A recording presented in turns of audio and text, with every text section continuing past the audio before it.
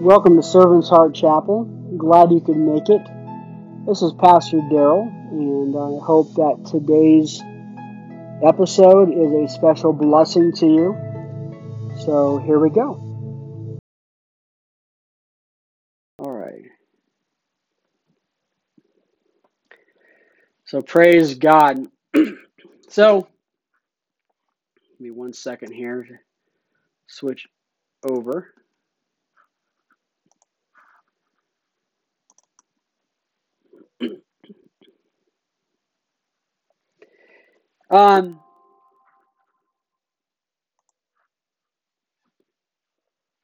So I'll have the Bible scriptures up there, but you're welcome to follow along if you have a Bible, you want to do that.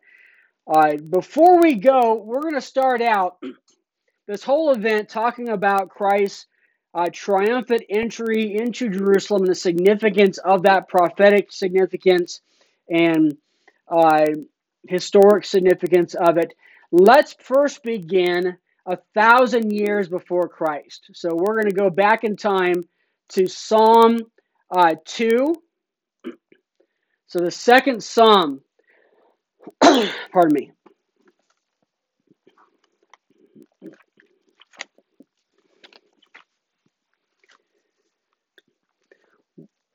Give me a second here to flip over to my notes. The second Psalm is all about the coronation of the Son, the crowning of Christ, this prophecy on what's going to happen 1,000 years in the future. So David writes this psalm that is so full of meaning as to the human condition and the significance of the return of the King, the coming of the King, and then we look forward to the return of the King. This psalm is divided up into 4 stanzas. And so beginning with verse, so the first stanza, the first 3 verses is all about the rebellion of man. We start out being at war with God. Ever since Adam and Eve sinned, we've been at war with God. So why do the nations rage and the people plot in vain? The nations rage, nations rebel against God. And verse, hang on. The kings of the earth take their stand against God. They hold their position, and the rulers conspire together against the Lord and his anointed one, that being Christ. Verse 3. Let us tear off their chains and free ourselves from their restraints, or throw their ropes off of us. This chains of sin. Now, there's a connection here. So David starts out the rebellion against people, or people like rebellion against God by the nations of the world, and he ends his stanza to try to encourage us to throw our chains off. But the reality is we can't do that on our own. We need someone to help us. I'm going to quickly go over to John chapter 8. John chapter 8, verse 34. Truly, Jesus said, truly I tell you, everyone who commits sin is a slave of sin. A slave does not remain in the household forever, but a son does remain forever. So if the Son sets you free, you really will be free. Freedom from sin through Christ. There is this opening salvo, this hope. 1,000 years before Jesus comes, there's the King, the Anointed One, is going to bring us freedom in the midst of this war against God. And so then we go into the second stanza with verse 4. The second stanza is God's response to the nations raging against him, rebelling against him. Verse 4, the one enthroned in heaven laughs. The Lord ridicules them. You see, that's a natural result, a natural response of, of, of someone against an enemy that is no match. There's laughter is a natural, and mankind is no match against God. And verse 5, he speaks to them with his anger and terrifies them with his wrath. So he's angry with them, and there's going to be wrath against mankind. And then this decree: I have consecrated my king on Zion, my holy mountain. Zion, by the way, is Jerusalem. It's another word for Jerusalem. And Jerusalem, by the way, literally means city of peace. And Jerusalem was where the gospel was first proclaimed. The gospel, the good news that Jesus died for our sins, took our place on the cross. So we could be forgiven and be in a right relationship with God. Verse 7 begins a new stanza, and where we see in this stanza, we see an exhortation to submit. There's encouragement to surrender to God. I will declare the Lord's decree. He said to me, "You are my son. Today I have become." I'm sorry. It's not exhortation. That's the next stanza. This stanza is God's decree. God makes a decree. I declare the Lord's decree. He said to me, "You are my son. Today I become your father." 1,000 years later, Jesus will be baptized, and God will say, "This is my son, of whom I am well pleased." And so you are my son. Today I become your father. This is the surprise of the Gospels, mind you, and we're going to talk more about this. But up until after the resurrection, the Israelites thought that the Messiah was going to be a military leader. He was going to be an earthly king that was going to save them from all of their enemies, and the nation of Israel was going to be strong, and everyone was to come to Israel. And look to Israel for guidance and wisdom, and Israel would stand the kingdom, be in charge of the world forever. That's what they were looking at. They had no idea that the battle was much greater. It was over all, not just Israelites, but all mankind. And it was for our very eternal souls. And that Jesus was coming to pay a high price so that we could be forgiven. And that Jesus, the Messiah, was going to be the Son of God.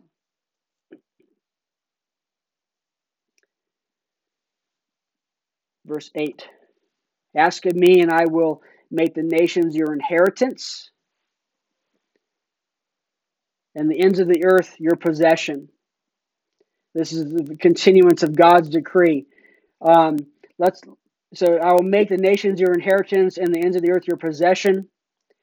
Matthew 28:18 says, Jesus came near and said to them, "All authority has been given to me in heaven and on earth." See, Jesus received all authority. He has all authority. He has the keys to death and the grave. He has conquered sin. He can free us. He can give us eternal life. That is all that authority and power has been given to him. He has conquered the world. In verse 9, there in the second Psalm, you will break them with an iron scepter. You will shatter them like pottery. Jesus is going to win this decree. Jesus will win. So then, having said all that, in this fourth stanza, beginning of verse 10, this fourth stanza being exhortation to submit, he says, "So now, kings, be wise. Receive instruction, you judges of the earth." You see, this is an exhortation to kings and judges, but I feel like what's good for leaders is also good for us. So anything that a leader is encouraged to do, we should do likewise. And there's four things in this stanza that we're encouraged to do. First one being receive instruction.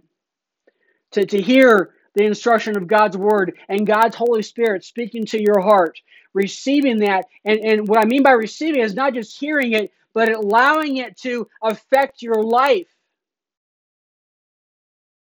Verse 11. We serve the Lord with reverential awe and rejoice with trembling. So the second thing we want to do is to serve the Lord with an adequate respect and fear. Jesus said in Matthew chapter 10, verse 28, don't fear those who kill the body.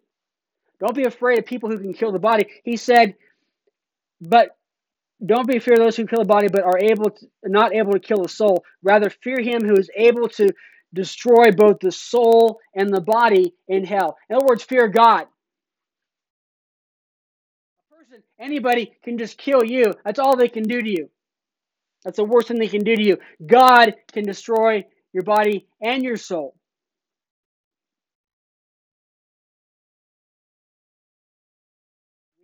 We do not often show God the proper respect that he deserves. So we serve the Lord with reverential awe and also rejoice with trembling. To rejoice with the reality that we serve an all-powerful and omniscient and omnipresent God who's sovereign over the universe.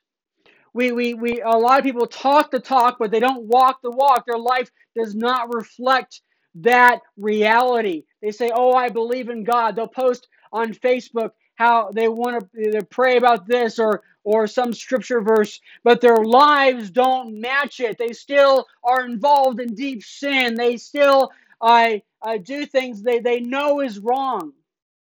They sin against God.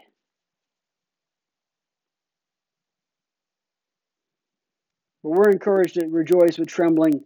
And finally, in verse 12, pay homage or honor the Son, or he will be angry and you'll perish in your rebellion, for his anger may ignite at any moment, and all who take refuge in him are happy.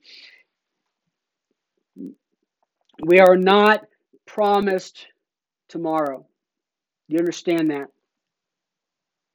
If you're not right with God, if you're in rebellion, if you're in active war against God, you're not promised tomorrow. You don't know what it holds. Your life could be at an end by accident or sickness or being murdered. We had one couple that just started going to our church. I think they'd been there one, maybe 2 Sundays. And I just started to build a relationship, get to know them at all. And I knew that the husband had been involved in a lot of stuff that he shouldn't be involved in. But he was going to church. And then one Sunday I opened up the newspaper and I saw his picture in the newspaper. He had been murdered that Friday night. Whether ready or not, time was up. And he was launched into eternity.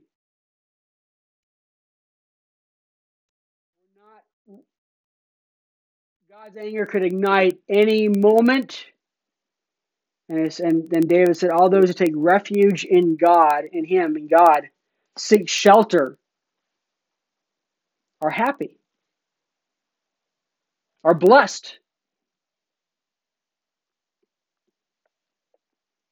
This is 1,000 years before. This is coronation. The king is coming. And then let's fast forward, shall we? Let's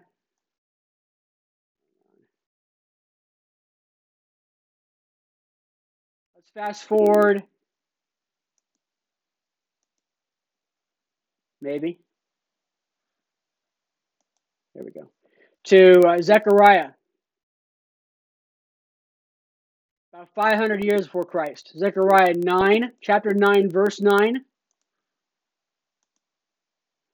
Rejoice greatly, daughter Zion. Remember, it's Jerusalem. Shout in triumph,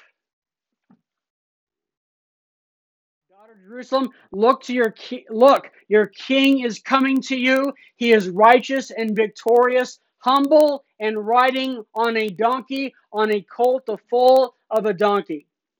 So 500 years before Christ, this prophecy of the king would come into Jerusalem riding on a donkey. What's significant about that? Well, a king riding on a donkey was a symbol of coming in peace. I'm not riding on a horse, an instrument of war. I'm coming riding on a donkey, a simple, peaceful form of transportation.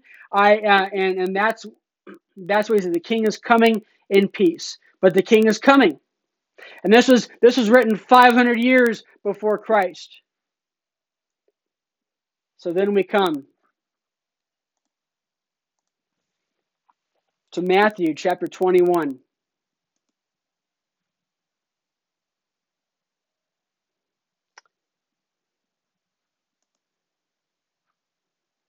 And we'll start with verse 1.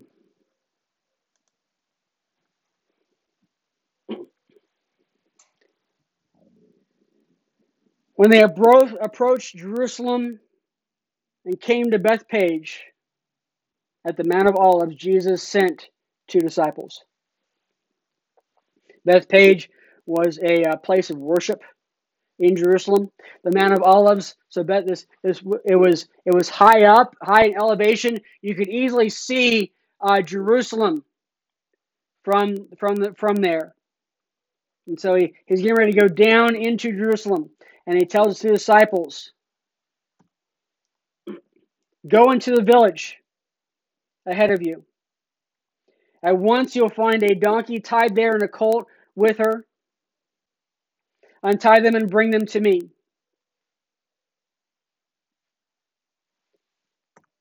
And if anyone says anything to you, you should say, 'The Lord needs them,' and he will send them at once." I want to point out that other writers in the Gospels mention that the colt had never been broken, had never had anyone ridden on it. That's significant. Have you ever seen someone try to break an animal, break a horse, break a mule, or a donkey? It's hard work. They don't want anybody sitting on them.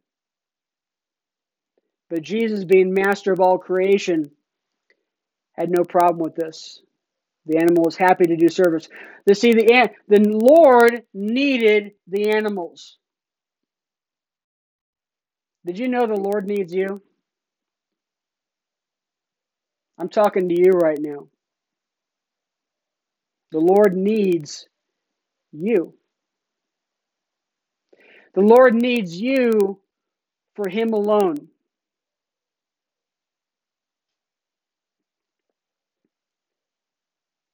The Lord doesn't want to share your affections with anybody. He wants you to be dedicated to Him. The Lord needs you in patience and humility. Are you willing to do things that aren't spectacular? That people aren't in awe of how amazing you are? Are you willing to do that? Are you willing to spend your life in complete obscurity? Maybe nobody ever else knowing but you and God what you've done for Him and for His kingdom. The Lord needs you. He needs you for service. He needs your time, your energy, your money for His service. Are you willing to be that for Him?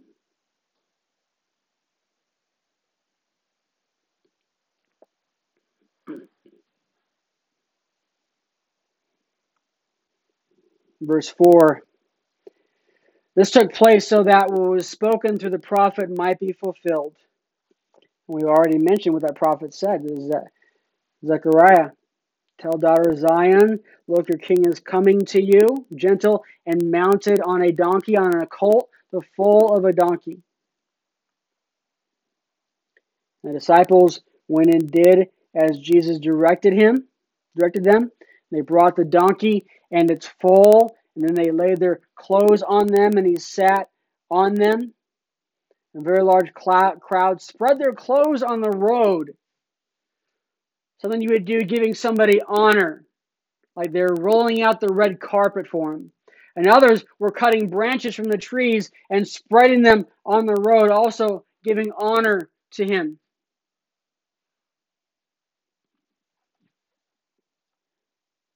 And the crowds who went ahead of him and those who followed shouted, Hosanna to the Son of David. Blessed is he who comes in the name of the Lord. Hosanna in the highest heaven. Hosanna, coming from the word Hoshina, means save now. Kind of like our King David in the psalm said, save me, my God. Hosanna to the Son of David. Son of David referring to his place as the Messiah. They were recognizing him as the Messiah. But like the disciples last Sunday, when I talked to the disciples being clueless, they also were clueless. They thought, oh, here comes our great military leader. He's going to rescue us from the Romans. He's going to make our kingdom great and strong again. We will be the envy of the nations. That's what they were thinking. That's why they were lauding him and wonderful Hosanna, who comes to the Son of David, who comes in the name of the Lord, the blessed one. Hosanna in the highest heaven.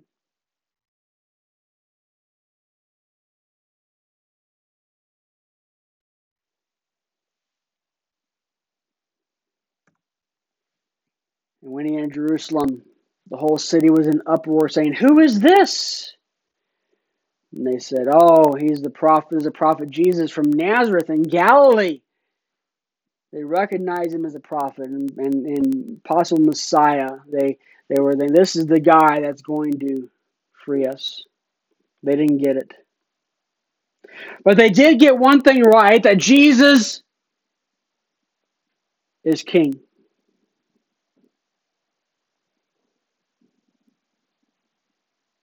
He's king.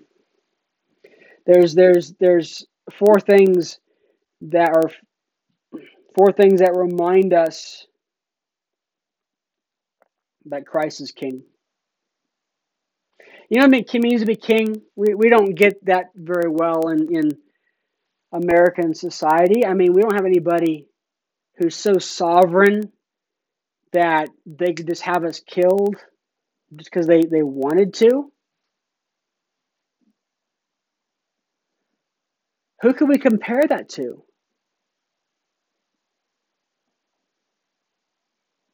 The king is sovereign, is all-powerful. He decides who lives and dies. He sets policy for the country and determines the taxes and determines how the military might will be employed. But there's four things that remind us that Jesus is king. From verse 8, we see these palm branches being spread around, the symbol of victory. A symbol of victory. That's what the palm branches symbolize.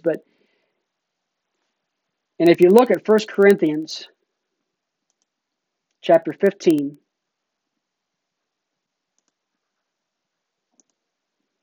and verse 55, where death is your victory, where death is your sting. I like the King James Version. O death, where is thy sting? O grave, where is thy victory? Christ has the victory. He won. We don't have to be afraid of death. We don't have to be afraid of it at all. We don't have to be afraid of what might happen. We know that our eternal souls are in God's hands, and we can trust that He will take care of us. Praise the Lord. And then we also see from verse 7, this donkey that Jesus rides, a symbol of peace that I talked about. Well, in Romans chapter 5 and verse 1, therefore, since we've been declared righteous by faith, we have peace with God through our Lord Jesus Christ. Because Jesus is King, we no longer have to be at war with God.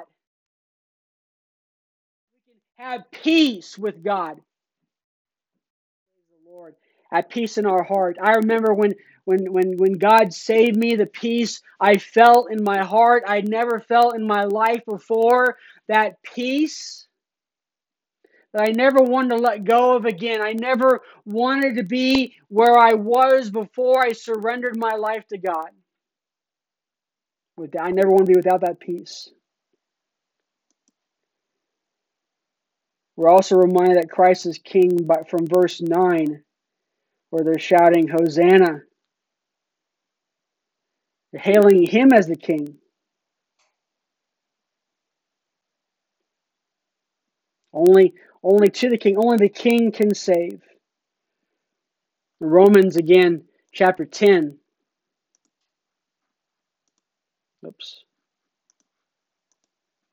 In verse 9. If you confess with your mouth Jesus is Lord and believe in your heart that God raised Him from the dead, you will be saved. Just admit that Jesus is Lord, that He is King of your life, and Jesus will save you. Isn't that wonderful? That's the gospel.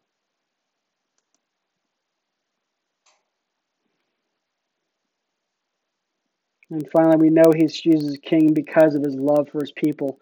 In Luke chapter 19,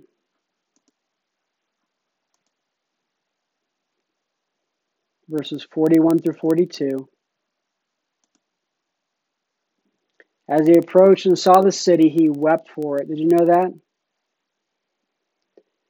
As Jesus, they were lauding Him, Hosanna to the Son of David, and He's riding the donkey and He's getting closer to Jerusalem, he cried, saying, if you knew this day what would bring peace, but now it's hidden from your eyes. He cried for His people because they didn't know that He wasn't there just to create a powerful state. He was there to save them, save their souls. So I want to ask you, if Jesus is truly King, are you a citizen of that kingdom? If He's King, then He must be king over something.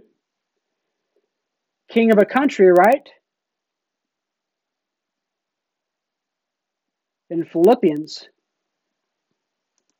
chapter 3, verse 20, we read, but our citizenship is in heaven, and we eagerly wait for a Savior from there, the Lord Jesus Christ. We're citizens of heaven. And Jesus is King. Are you a citizen of heaven? Do you know what it takes to be a citizen of heaven? To confess and forsake your sins, and to confess that Jesus is Lord, and you will be saved. Praise the Lord. If Jesus is King, do you recognize Christ's authority in your life? Or do you recognize His authority in both word and deed? Does your walk match your talk? I hear a lot of talk. A lot of young men I've been in contact with, they want to, do a lot of talk. Oh, I want to serve the Lord. I want to do what's right. I'm reading my Bible every day, Pastor. I'm praying every day, Pastor. But they got a girlfriend on the side that they're involved with sexually. They know it's wrong. They can't let go. They can't say no. They can't give that up because God is not truly king of their life. And finally, if Jesus is king, do you know and follow Christ's commands? What does the Bible say? When I decided to become a Christ follower, when I took it seriously for the first time in my life, I wanted to find out what God's expectations were of me. I already knew some stuff from the child. Don't lie, don't steal. But over time I learned.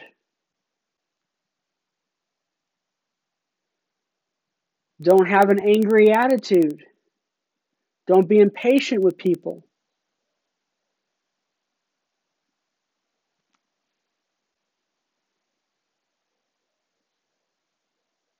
I had a guy recently, we were talking, I come to realize that he had taken possession of some pirated movies. And so I pointed out that those movies were illegally obtained. And so he has possession of stolen property. And his response, I'm going to delete them right now. Why? Because he wanted to please the Lord. And as soon as something in his life that didn't line up, he was surrendered to God, his King. As we go into this week, let's take special time thinking about what Jesus did for us and reminding ourselves and our families that Jesus should be King of our life and making sure we're actually living like that.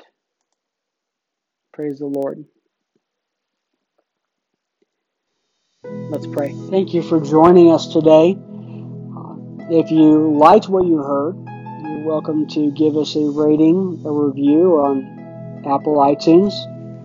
If you have any questions, need anything, you're welcome to email us at servantsheartchapel@gmail.com. If you'd like to learn more about us, you can find our website at servantsheartchapel.org. Thank you so much and have a blessed day.